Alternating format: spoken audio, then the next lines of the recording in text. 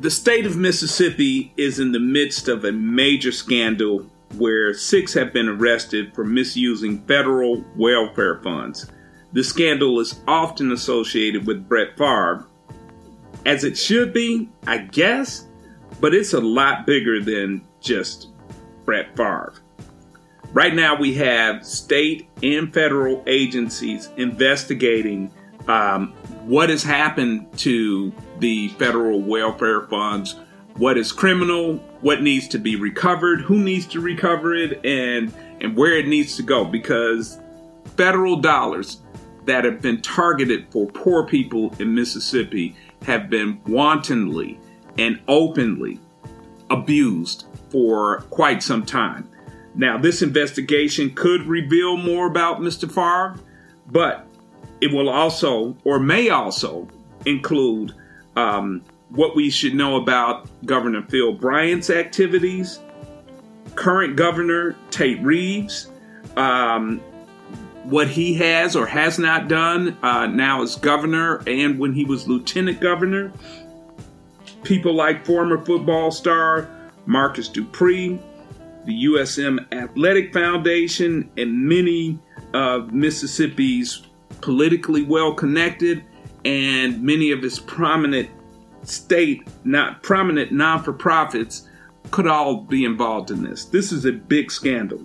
I don't think this story would be known at all, let alone investigated, if it were not for the reporting of this week's guest, Anna Wolfe of Mississippi Today. She has doggedly and consistently reported on this issue and made it plain for not only the citizens of Mississippi, but I think all Americans should be concerned about this, because this is federal tax dollars that are being abused by the state and state officials that should be going towards poor people in the poorest state. So with all of the things of where are my tax dollars and what is it used for, this is a place where you should be concerned, and you should be concerned about how poor people are being taken advantage of. I will say this to the citizens of Mississippi. There are statewide elections this year. This year in 2023, governor, lieutenant governor, treasurer, state auditor, the state house, state senate, public service commissioner, insurance commissioner. All of the statewide offices are up for election this year. Use your voice as a check on abuse of power. Use your voice to bring accountability to the state and to serve poor people by voting and showing up at the ballot box. Organize and vote. As James Brown says, get up, get into it, and get involved. I will also say continue to read, share, and discuss Anna Wolfe's reporting at Mississippi Today. There's a great article about the healthcare misspending in the state today on April 6th is when I'm recording this. So look at that article as well. As I always say, a podcast cannot replace study or being informed, but I'll be damned if the Parlay in All Blue is not a great place to start. We appreciate you, and continue to support us, like, share, and discuss, and most of all, act. And welcome to the Parlay in All Blue.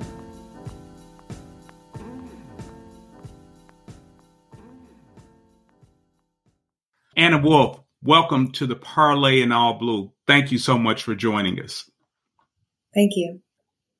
Yes, you have been doing just wonderful, wonderful work and important work in your reporting on Mississippi's welfare scandal, the TANF scandal. And so I am very appreciative of that, of your reporting, and so glad that you're doing it. And thank you for joining us.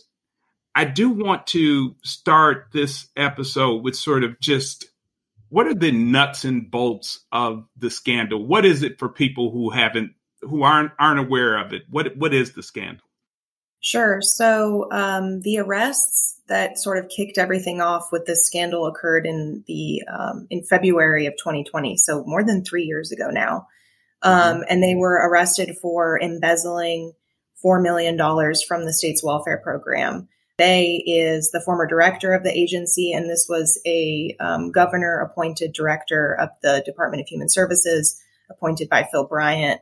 He's a guy named John Davis, and he was pushing out welfare money to these two nonprofits to essentially run this statewide anti-poverty initiative that was supposed to be addressing the family as a whole, holistically, looking at the needs of families and, workforce development, parenting classes, pregnancy prevention, all of these things that conservatives sort of put under the bucket of, anti-poverty measures. And the nonprofits were essentially corrupted and were just pushing out the dollars to political cronies and their friends and family. And, it ended up being around $80 million that was misspent here. Auditors found misspent, meaning spent in a way that is in violation of the federal regulations of this program. It's a very complex case in terms of like what kind of spending was illegal versus what was just unallowed on the federal level, versus payments that you and I would look at and say are just flat out wrong, but are perfectly legal because of how lax this federal program is and the restrictions around it. Yeah, I definitely want to get into that because as I was preparing for our conversation, one of the things that I cannot grasp just yet is how much of this is legal and but at the same time, like you said, things that ordinary people or the citizens of Mississippi, I would assume would be shocked that, tax dollars, government dollars that are intended for the poor are going to other things. I do want to get into that. You mentioned some of the people involved. You mentioned former head of the state agency. Right now, who's been arrested at least or criminally charged? So the 6 people who were arrested in 2020 were John Davis, 3 people from one of the nonprofits, the nonprofit founder, Nancy New, her son, and their accountant. And then a former professional wrestler who was working as an employee of the state agency and of the nonprofit was arrested for taking money through a government contract under the welfare program for services that he was not conducting because he was actually in rehab at the time. And then another agency employee and John Davis, of course. And so that was the state charges. And then after the folks were arrested on these state charges, the information was turned over to the federal authorities and they started their investigation. And since that has occurred, John Davis, Nancy New, her son, and the wrestler have been charged federally and have all pleaded guilty. And the nonprofit founder from the other nonprofit that I mentioned has also been charged federally and pleaded guilty recently. So that's the criminal side. And then you've got the civil suit where the Department of Human Services is trying to claw back money from people who they say received it improperly, mostly from the nonprofits. And that is, several dozen people, but where you've heard of Brett Favre's involvement in this story and the wrestlers and the other athletes who have been sort of ensnared in this are being charged civilly through that civil litigation from the Department of Human Services. Yeah. And so I'm glad you mentioned Brett Favre's name in this. And I have like 3 or 4 different sets of emotions when his name is attached to this. One is good because, he is a celebrity and a Hall of Fame football player and people, recognize him and therefore are interested in the story.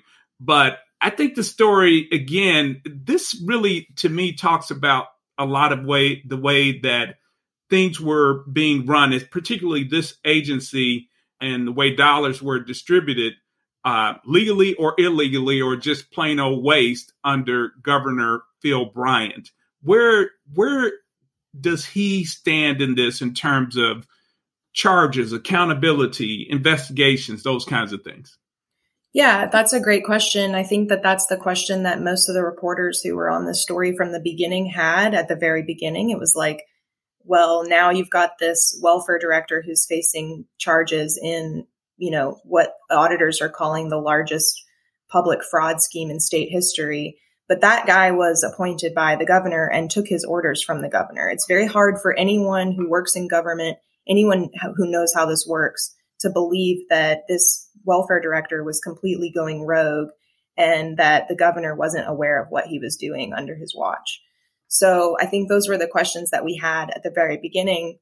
And we found pretty early on when we realized Brett Favre's involvement, because one of the companies that was named in the initial indictments in state court that received stolen welfare money is this company called Prevacus, which was developing a drug to treat concussions. And this was a company that Favre was investing in and heavily promoting and going to the state, trying to find support at the state level from.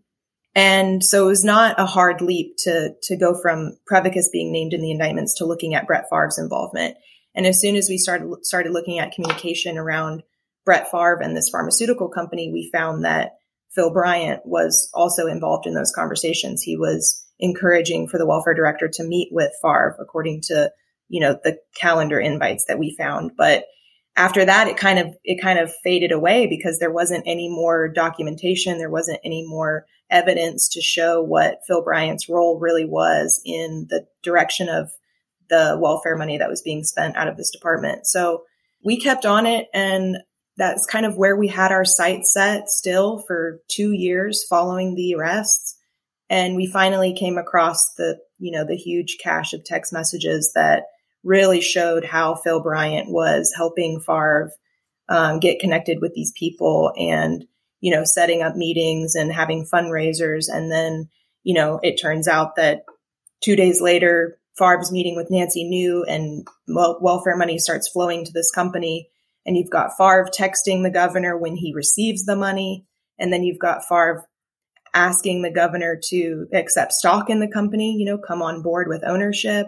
And he says he cannot take, a company package until he leaves office. And then he leaves office and he's conversating with the owner of this company about taking stock. And all of that culminated in the series that we published last year that really kind of broke everything wide open in terms of the governor's involvement in this scandal. Yeah. And so we have Phil Bryant, who's the governor, Brett Favre. You mentioned the other Nancy New and her son and heads of other agencies. But there's also Marcus Dupree, who's a famous athlete there. A lot of this also, there's a connection between sort of the building of the volleyball stadium with the USM Athletic Foundation and Brett Favre and Nancy New. There's a lot of mixing there. And with that, how are people, Mississippians, day-to-day Mississippians, thinking about this? Are they thinking about this as just people sort of doing things improperly and just kind of this is the way things are done and not that big a deal? Or is people thinking about it criminally, or how are people reacting to this in the state? Yeah, that's a really good question. I think it's kind of a combination, because I do think there is a sentiment that it's not that surprising considering what we know about the people who run the state and their attitudes about public assistance programs.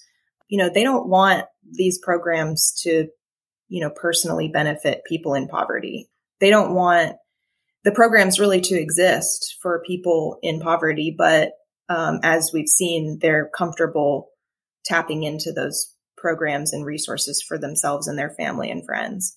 So I think that a lot of people feel that that's the way things are. But I do think that this story has also appalled people in just how brazen they were. And I do think that the general population that's following this story probably is looking at, thinking that criminal charges are appropriate for the people who are involved in steering the money this way. I mean, several people have already pled guilty to federal charges and are going to be facing time in prison. So I think that there's the idea that if those people are going to be held accountable, then everyone involved should be held accountable. It's interesting when you said, the difference between maybe just a stupid use of welfare money versus an illegal use. And I mean, to bring it back to the volleyball stadium, which is one of the most egregious purchases in this scandal and something that has definitely captured the audience in this story. I mean, most people who, they might not know the full story, but they know about the volleyball stadium and Right. how Brett Favre was lobbying officials to put welfare money into that project. Lawyers looked at that project, right? I mean, there were lawyers at DHS who were crafting the way to make that happen. They were skirting around guidelines, federal guidelines on, and prohibition on certain kinds of spending in order to get creative so that they could make that happen in a quote unquote legal way. Now we're finding out that that was not in fact legal and it wasn't okay what they did. According to prosecutors, that constituted fraud. But from their perspective, they thought they were doing it legally. And that is, I think, so indicative of the guidelines in the program in the first place. And that's a national issue, right? I mean, this is a federal program. So I think it is interesting that, basically there's these different interpretations on what is acceptable and not. And that's kind of the battle that we're in right now with the people who perpetuated this, saying that they thought that they were doing it within the guidelines. Yeah. And so to that end, so this is all out of the TANF, Temporary Aid for Needy Families Fund, that comes from the federal government. And that's just one form of welfare, given the states or certainly the political apparatus, the conservative political apparatus that runs the state and has always run the state.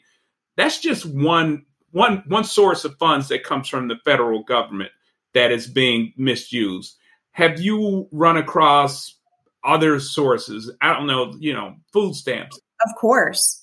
I mean, we've sort of had to corral this story around TANF, Temporary Assistance for Needy Families, because you kind of have to grab onto something, right? And this is probably the program that has the least restrictions and is most well known for being a slush fund in states that want to use it that way. But it is, not even close to the only program that has been hijacked.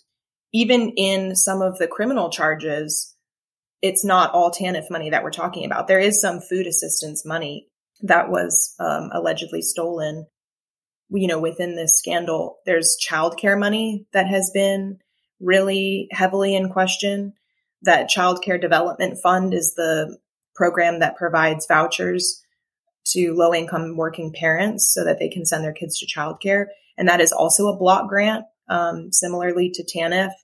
The block grant structure is what allows for the money to come into the state, and the state has so much say over how that money is administered and who gets to tap into it, as far as eligibility requirements for the funds, for the assistance.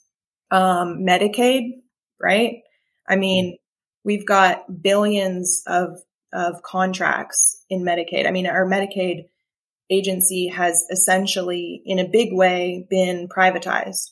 And so, are we confident that the accountability is there for those private companies who are getting all that money to administer healthcare to poor individuals? I mean, child support enforcement has been entirely privatized. I mean, I could go on, right? Yeah, and these are all programs that impact a population of people in Mississippi that is disenfranchised and does not have the power to, hold officials accountable to them. They've just been sort of forgotten and ignored because of their lack of political capital. Yeah. And I definitely want to come back and dig on that a little more in terms of accountability, because that's just wild to me that these large pools of money have relatively little oversight, and what's accountable to the public is seems really lax. But I want to dig on something, because we've done a couple of shows here recently where we've been in the state, and a big piece of rhetoric that led to the shootings that happened at Jackson State College in 1970 was around law and order. A lot of what fueled Mississippi Sovereignty Commission and the Citizens Council and other things was around states' rights and and sort of and really just the sort of massive resistance to civil rights in the 60s. It seems like with this scandal, the rhetoric of family values and fatherhood has, and sort of that bootstrapping and all of that has sort of, to me, has this cultural cloak over why it's okay to misuse these funds. Am I right about that and seeing that? Totally correct. Yes. That was the justification that they gave for most of the spending that you and I can look at and say was not helpful, not effective in drawing people out of poverty. It was, fatherhood initiatives and 2-parent family formation. I mean, this is basically giving millions of dollars to people to preach and speak to people living in poverty who they have no idea what they're going through. They have no context for what a family living in poverty needs or, what is going to be most effective for them in coming out of poverty. The conversation has devolved so much into just, should we use the money for cash assistance versus should we use the money for other types of programs that can, be effective in interrupting generational poverty? Like, let's talk about both for sure. I'm not advocating that, every dollar should be spent on cash. There are other things that we can be doing, but let's have a conversation about what's actually effective, because paying a professional wrestler $1 million to get up on stage and give a motivational speech is not an effective anti-poverty program. And I think that there's also the concept of deservingness here too. So, the people who are applying for welfare assistance are not deemed deserving by the state. I mean, it's just clear through the policies that the state has decided sort of who is deserving and who is not. And people who, on the flip side, people who have money and, power are deserving simply because they have it, it seems, is the determination there. So they're perfectly comfortable giving taxpayer dollars to people who are already wealthy, because the fact that they have something in the first place means to them that they're worthy of it. And that's how you just see this, the poor keep getting poorer, rich keep getting richer. I mean, it's just such a classic tale, I think. Yeah. So, in this scandal, the arrests were made in February of 2020, but how long has this scandal been going on? So if you're talking about a scandal of, illegal activity, fraud, wire fraud, embezzlement, these things that people have been charged with criminally, I couldn't say, because, we only know what charges prosecutors have filed against people. But the scandal of using taxpayer money that's specifically designed to draw people out of poverty on things that do not help people in poverty has been going on forever, certainly since the beginning of the program in the 90s, when it changed from an entitlement. Before, it was called the Aid to Families with Dependent Children. And when it changed to TANF in 96, that's when the roles of people being helped just plummeted, and the money was, diverted to whatever pet projects the governors wanted to see funded. When you say the roles plummeted, when it was an entitlement program versus now with TANF and something that's state run, what's sort of the drop between what poor people in Mississippi were receiving in the 90s in terms of payments or support payments from the government to now? And I don't necessarily mean now today, but just sort of averages. Sure. So there were about 30,000 adults on the program in the 90s when it started, and there are about 200 adults on the program today, if that gives you any indication. The amount in 1999 of the welfare check was $170 for a family of 3. That amount did not change until 2021, after the scandal broke. It was $170 a month for a family of 3 for 2 decades.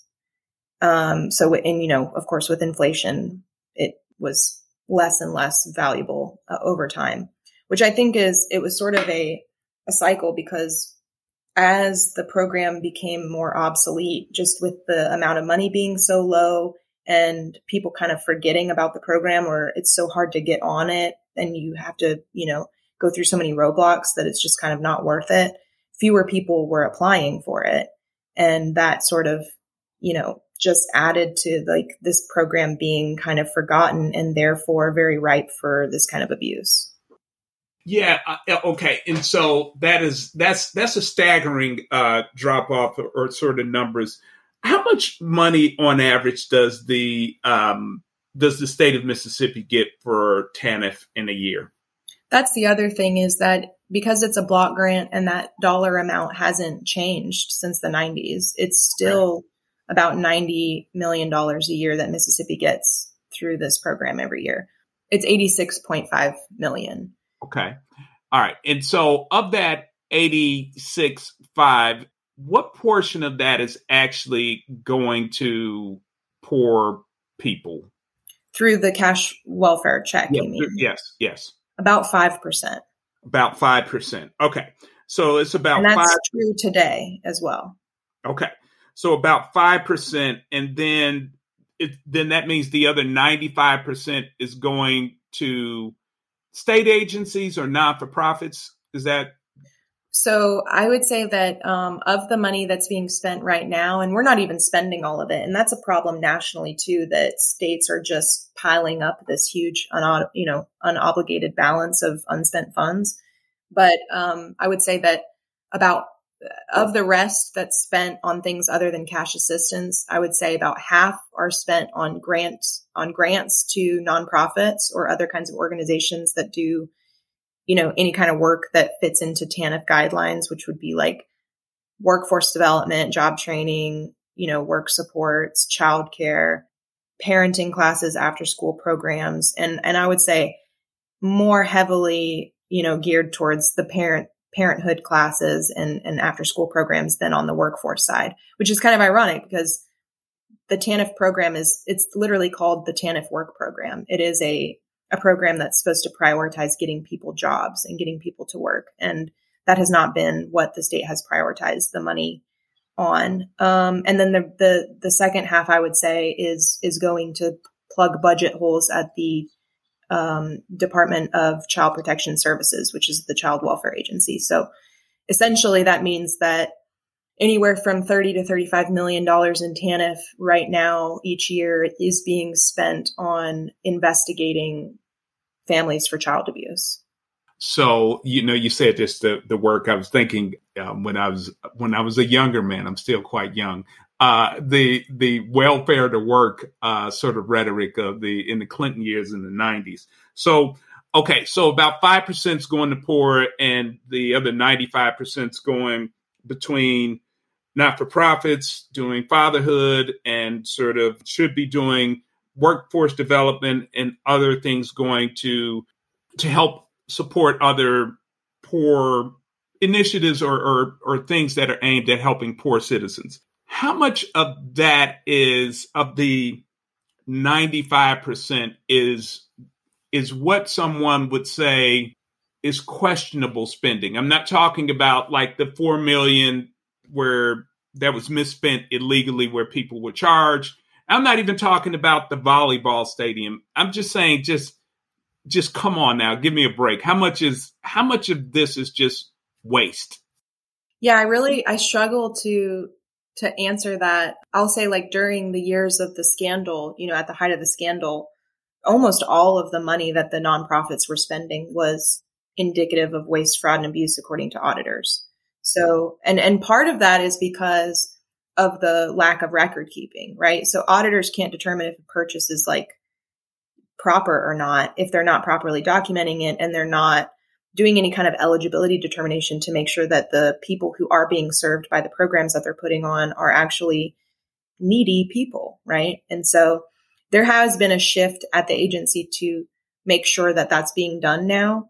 I think that there has been, some rules changed so that that money is not just flying out of the door anymore. But it's still kind of, your question is interesting because they're still not doing any kind of outcome reporting or, determination of effectiveness. So, to me, the only way that the spending is not wasteful is if you can show me where someone escaped poverty because of what you did with the money. And they can't do that. So they have not done that. So to bring it back to the top with Marcus Dupree's equestrian farm, can we point to, poor people who've gone there and now, they, are really doing well? Or with the volleyball stadium, I know had to be some justification around serving the community there. Has there been anything that you can see? And I think poverty is your beat. Is there anything that you can see from those projects that went to helping? No. Okay. All right. And when I think of government dollars, and you mentioned sort of states, a lot of states not using the money. I live in Georgia, and, the governor ran on, we have a surplus. I know Mississippi has a surplus. Also, I know that Governor Reeves returned, I think, $130 in COVID relief money. I know that you're forgoing Medicaid, right? And the rural hospitals closing. And I want to say at one point, Mississippi had really high medical debt, individual medical debt for citizens or what have you. So you're talking about a state with poor people, and there's money coming into the state or money being unspent. And how do politicians sort of justify having a really poor state and then not using funds that are aimed at the poor? I'm not even talking about the criminal stuff now. I'm just talking about what should be good and wholesome use for poor people.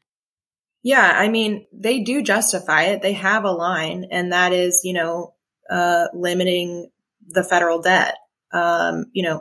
Morally, that taking money from the federal government is not a conservative principle. And so it's not something that they're going to be for, no matter the benefit to the people that they are supposed to be representing.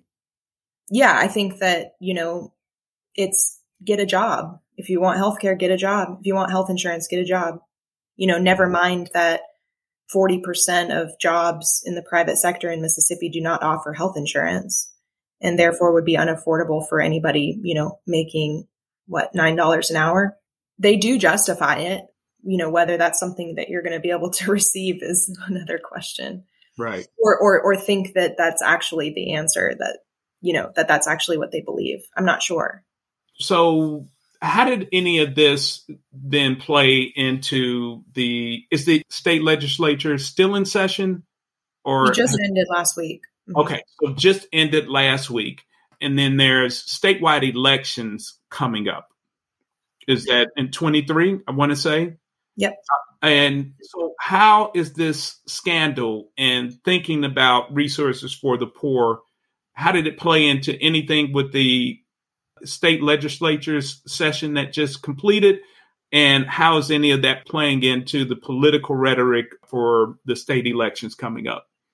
I think that the civil suit that DHS has brought against all of these individuals and companies has given the legislature a kind of out for doing anything itself. So it has not been very proactive in putting any policies in place to ensure that the money is spent more wisely. They've done things like, the agency itself has put in better controls in place, but that doesn't mean that the money is being spent in ways that are effective, like we talked about. So the legislature has essentially done nothing to change that, to require the department to be looking at effectiveness with the spending of these dollars. Democratic lawmakers have held hearings to talk about the TANF issues and talk about solutions, but they don't hold any power in the legislature. And so they have not been able to, get any bills even like close to being looked at. I will say that we expanded postpartum Medicaid, or we passed postpartum Medicaid extension so that women who have children are covered now for a year instead of just 60 days after they give birth. And I mean, that was like a pretty big uphill battle for that to be passed. And so I just want to make note of that. And then as far as the election goes this year, the Democratic candidate for governor, Brandon Presley, has really used the welfare scandal as a campaign talking point, as I'm sure, most people would say was smart of him. I do think that it's an issue that voters are thinking about, as they consider which candidates to put their support behind. Brandon Presley, I think he has some progressive policies that, people who kind of care about what's going on with the low income population would be in favor of. But, I think more so with that, it's pointing at Tate Reeves and saying, this guy was lieutenant governor when all of this was occurring. What does that say? And he did have, some conversations with some of the people involved in this scandal that raised questions about, whether he was complicit in what happened as well. So it's more of an attack on Tate Reeves than anything else, I would say. But I do think that people are looking at that as a campaign issue. Yeah. The auditor who brought charges, those are state charges of the initial arrest in February 2020, correct? And it's Shad White is the state auditor. Phil Bryant was the governor during the scandal, and Tate Reeves, the current governor. They're all Republicans and have firm control over the state, all of the state offices, just all of them, really. I wouldn't have expected, and I looked at sort of Shad White, some of his campaign, his website and things that he was saying when he's campaigning during, I guess it would have been 4 years ago when he became the state auditor. I would not have expected him to be investigating and charging politically connected people in the state, nor bringing a lot of negative light to past governor Phil Bryant. So how are people getting along, and what's the political fallout from this? That's a really good question. Shad White was actually Phil Bryant's campaign manager at one point before he was state auditor, and he was appointed to his position of state auditor to fill a vacancy by Phil Bryant. I don't think that he thought when he was at the early stages or even the arrest stages of his investigation that it would touch Phil Bryant. I don't think he was thinking that far ahead. I think that it's pretty obvious to anyone who's been watching that, in fact, he did what he could to steer attention away from Phil Bryant by calling him the whistleblower of the case, saying that he was the one who brought the information forward that launched the investigation, when really that was just a very small piece of suspected fraud that he brought forward. So he's an interesting kind of character in the story. And I think that we'll probably learn more about that and about how he handled the initial stages of the investigation, in the future. I think that it's something that we're definitely looking at, as we explore Phil Bryant's role. You kind of have to think about, well, what did Shad White have to do with making it so that Phil Bryant wasn't held accountable up to this point, right? I mean, it's been 2 years before any of the text messages that indicated his involvement were even made public, even though Shad had possession of them. So I'm not sure if I'm answering your question, but I mean, I don't know if there's a specific answer, but I was just wondering just how I'm trying to just get a sense of how this may play out, and it's probably still too early. And I mean, the federal charges just now they're coming, so this is the way I read it is a scandal that's ongoing. It's not like we're at the end of it and can wrap a bow on it. So that was helpful. Listen, TANF, welfare, auditing, criminal charges, civil charges, all of those are poor people, poverty. All of those are race neutral terms. And your beat is the poverty beat. And certainly class and race can be found in the same place there. But we are talking about the state of Mississippi. How does race play into this in terms of allowing it to happen, being okay with it happening, and how people are reacting to it? Absolutely, because, I think that people think of them as synonymous, even though they're not. And I think that the best piece of evidence for the impact that this has on how welfare is administered in this country is the fact that across the country, the percentage of a state's Black population it correlates with how sort of punitive and not generous the public safety net is. So in states with high white populations, that's where you have the most generous safety net policies. And, in terms of how people can get on it and, who qualifies for it and how much, support they get.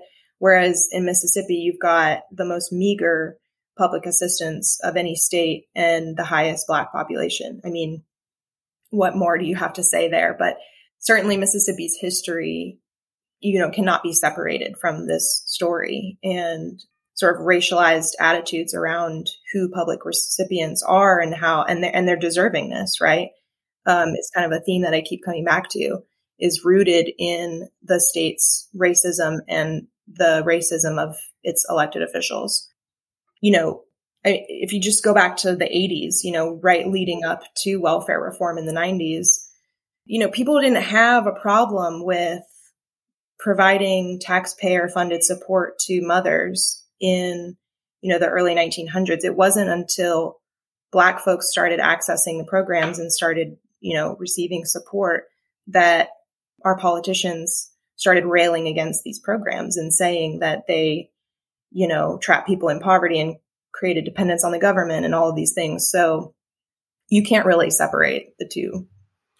No, you can't. And listen, I tell people that you have to think about that the first some major moments in civil rights occur in Montgomery, sort of the bus boycott, and also in Baton Rouge. You're talking about medium-sized southern cities, and sort of public transportation was something that citizens enjoyed and white citizens enjoyed. And now, once Black people started really having equal access to it, sort of after Rosa Parks and the Montgomery bus boycotts or what have you, public transportation across the South right now is a non-starter.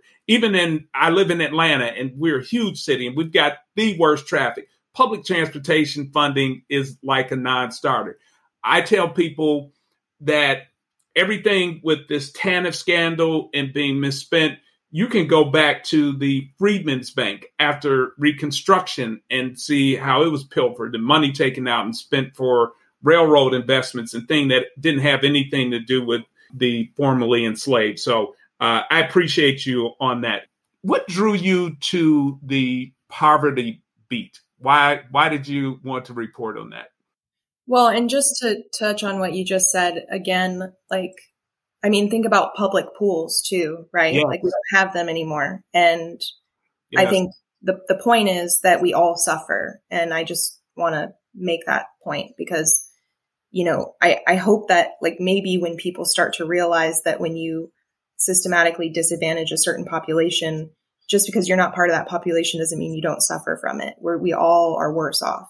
How did I get on the poverty beat? I was reporting on healthcare at the Clarion Ledger prior to taking this job at Mississippi Today. And I liked that beat. I liked reporting on healthcare, but I kept finding that I really just wanted to report on the economic situation that people were dealing with. So most of the time, reporting on health outcomes that people were having was totally overlapped with poverty. And I sort of identified, and I think there's lots of ways to think about this, but for me, it's just pretty obvious that poverty is the underlying root cause of so many of the health, but also just social and other issues that people are dealing with. So, and there hadn't been someone reporting on it. There hadn't been a, specific poverty beat or a poverty reporter in Mississippi that I'm really aware of, at the Clarion Ledger or any other paper. So I went over to Mississippi Today and I pitched them on hiring me to cover poverty. And the first thing that I wanted to do in that beat was to really dig into public assistance programs and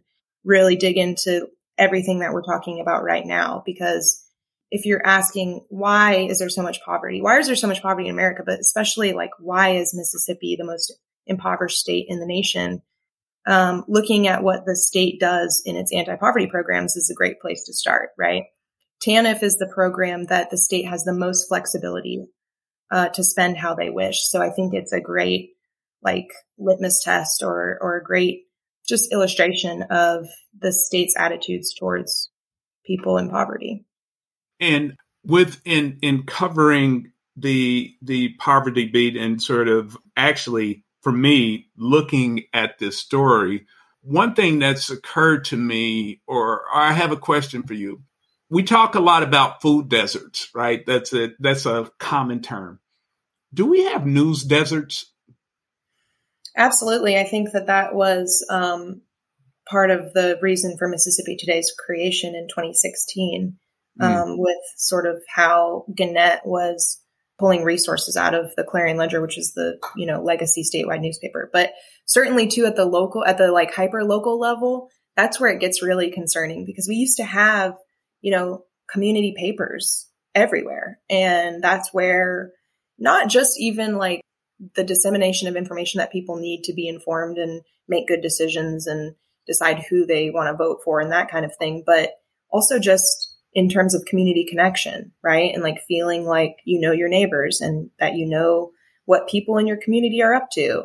I mean, I think that social media obviously is taking care of that to some degree, but yeah, we absolutely have news deserts.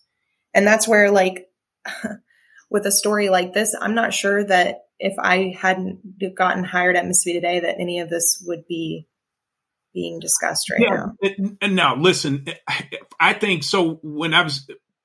For me, if you had not been doing this, if you had not been asking and digging and what have you, this story would not exist.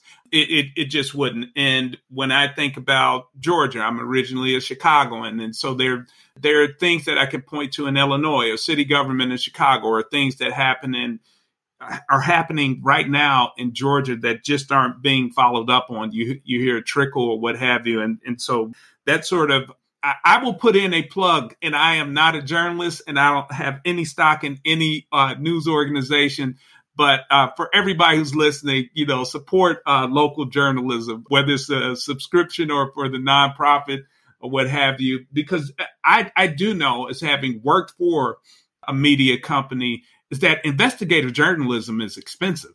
I mean, it takes time to get to a story.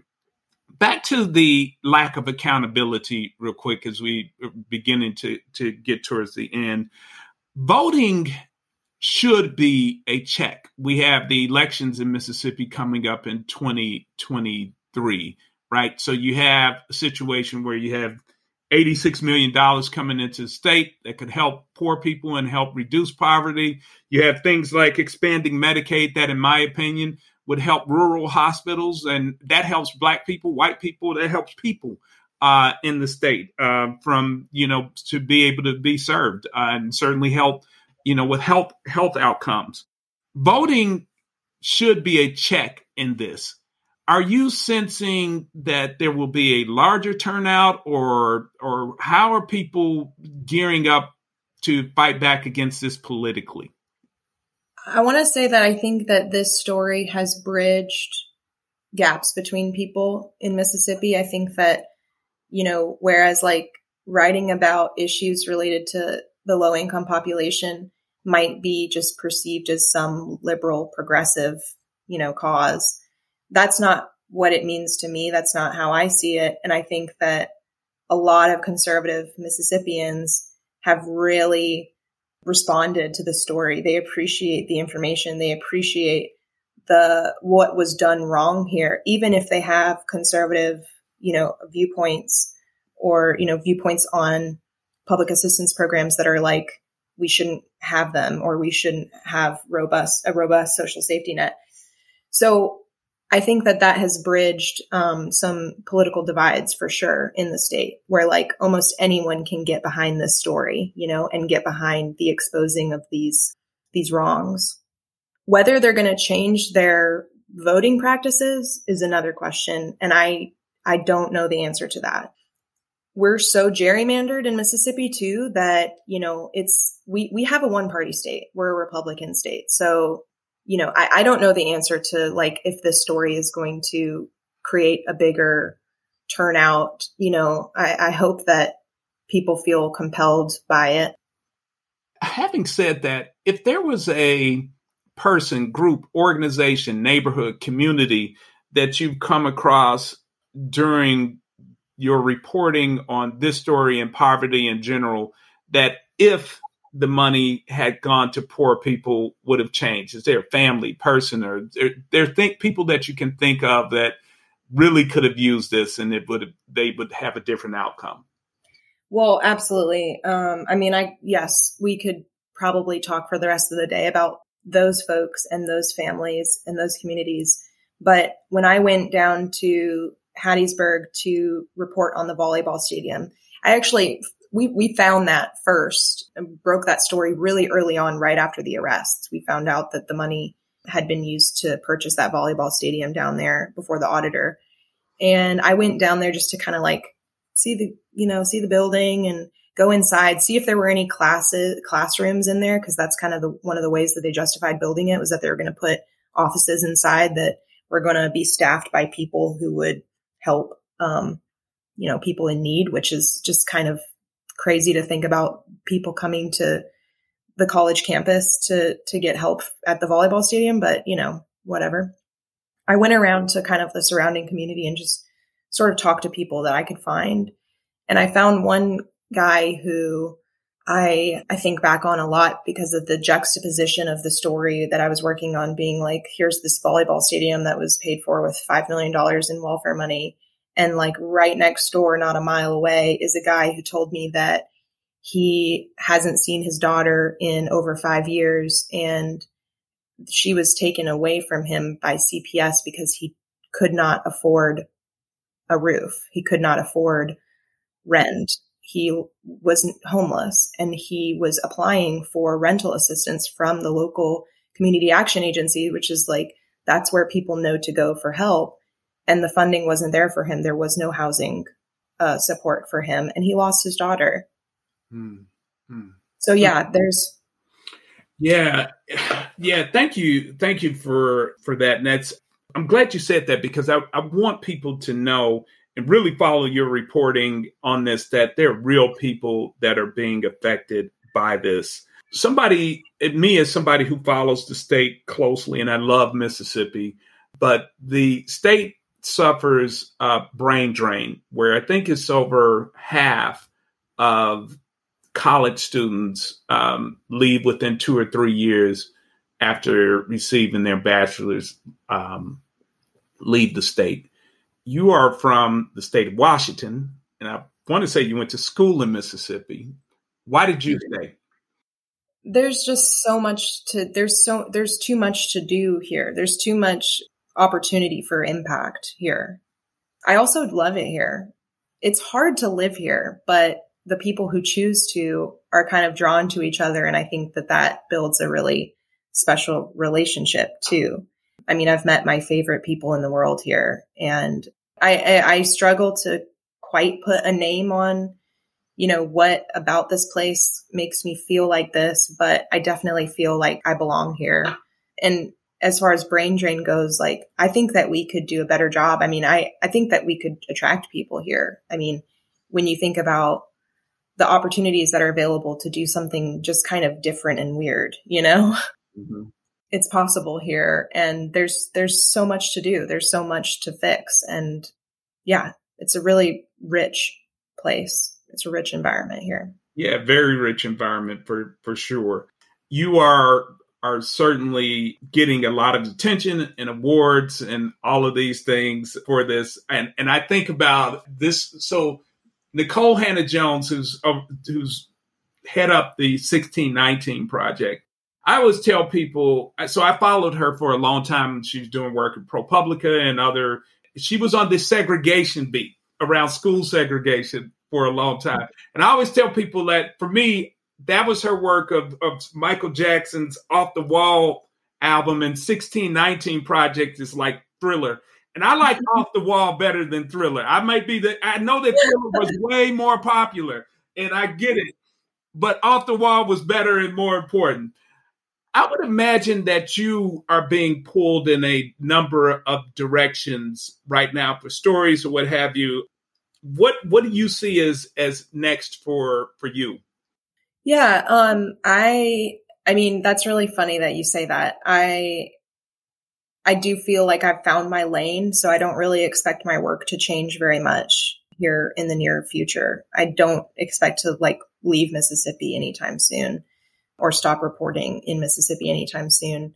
I do think I mean, you even said earlier that this scandal is like far over. It's still unfolding. And hopefully, I think the idea is that I'll try to take this story to some different platforms, get it kind of in front of a different audience that may not have seen it yet. And I think that there's some things that I still have to say about all of this that I haven't quite articulated that maybe is best done in, some other medium, some other creative medium. So I think that it's ripe for that kind of treatment. And that's sort of what I'm looking forward to.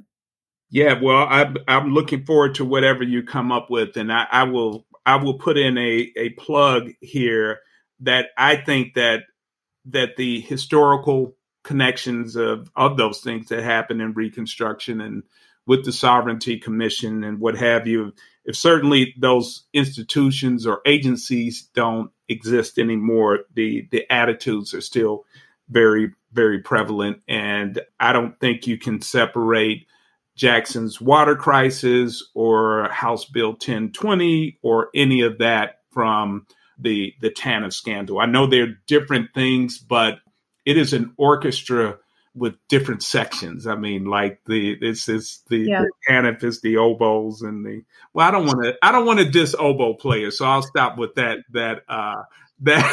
analogy. So we'll be looking forward to that.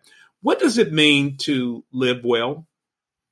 I think that anything I say might sound a little like unoriginal, but most recently have been thinking a lot about living authentically and really leaning into, you have to be confident to live authentically, but there's a sort of freedom in that. And that's kind of where I'm trying to get to, I think. Yeah, no. Listen, that's living. It's easy to say living authentically it's like something. Oh, yeah, and just do it. But no, it takes more, a little more than that. What the nature of investigative journalism has to do. You've got to be really dogged and sort of determined in that. And clearly you have it, because I'm sure, like, you didn't ask the state, hey, can I have Governor Bryant's text messages? And they said, oh, sure. Well, you want it in a zip file or you want to come down and pick it up? I'm sure that's not how it happened. Where'd you develop sort of that trait? Is it something that was innate in you or through your training or what? Yeah, I think that persistence is a quality that has gotten me pretty far, even where I might be lacking in some other ways. At least I'm persistent. And that I think I've had for a long time. I think that part of the way that they challenge people who are trying to ask questions and think differently about things in this state is by making people feel like they don't know what they're talking about, essentially gaslighting. And I certainly experienced that. And I think that that's part of the whole living authentically piece, and being confident is like being confident enough to just plow right through that and say, well, no, that doesn't make sense. Let's revisit that and tell me in a way that makes sense, why you can't use this money to, train people to get better jobs or, whatever it is. There's common sense there, and so that's what I've tried to lean into. Yep. And is in the back channel, is that an ongoing sort of vehicle for you to do reporting? And so that's where people can go and get updated. Is that right? What? Yeah, that was the series that we published in 2022. And I think we're still kind of filling in the stories that we're working on now to that. And I think that there's certainly going to be follow-ups to that story. I mean, that is the story about what the feds are doing now.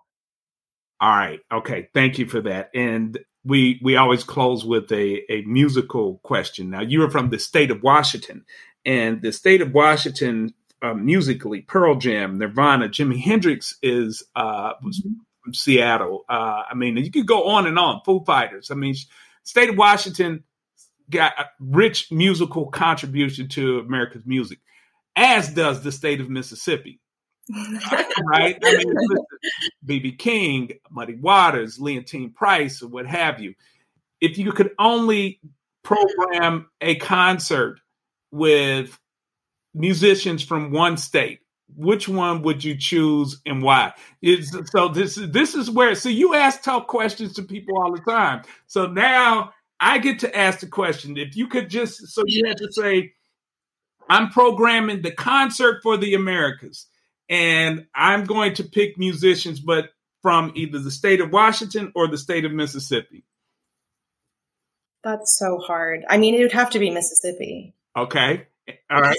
Because of the music, because of the, the style of music. But I mean, I love my alternative rock from Seattle, but it'd have to be Mississippi. It's funny you asked that. I'm actually going to Washington in a couple months for Brandy Carlisle, who lives in Washington. Yeah, Brandy Carlisle. And she's playing with Joni Mitchell. Oh, wow. So if Canada can be kind of thought of as, Oh, yeah. Absolutely.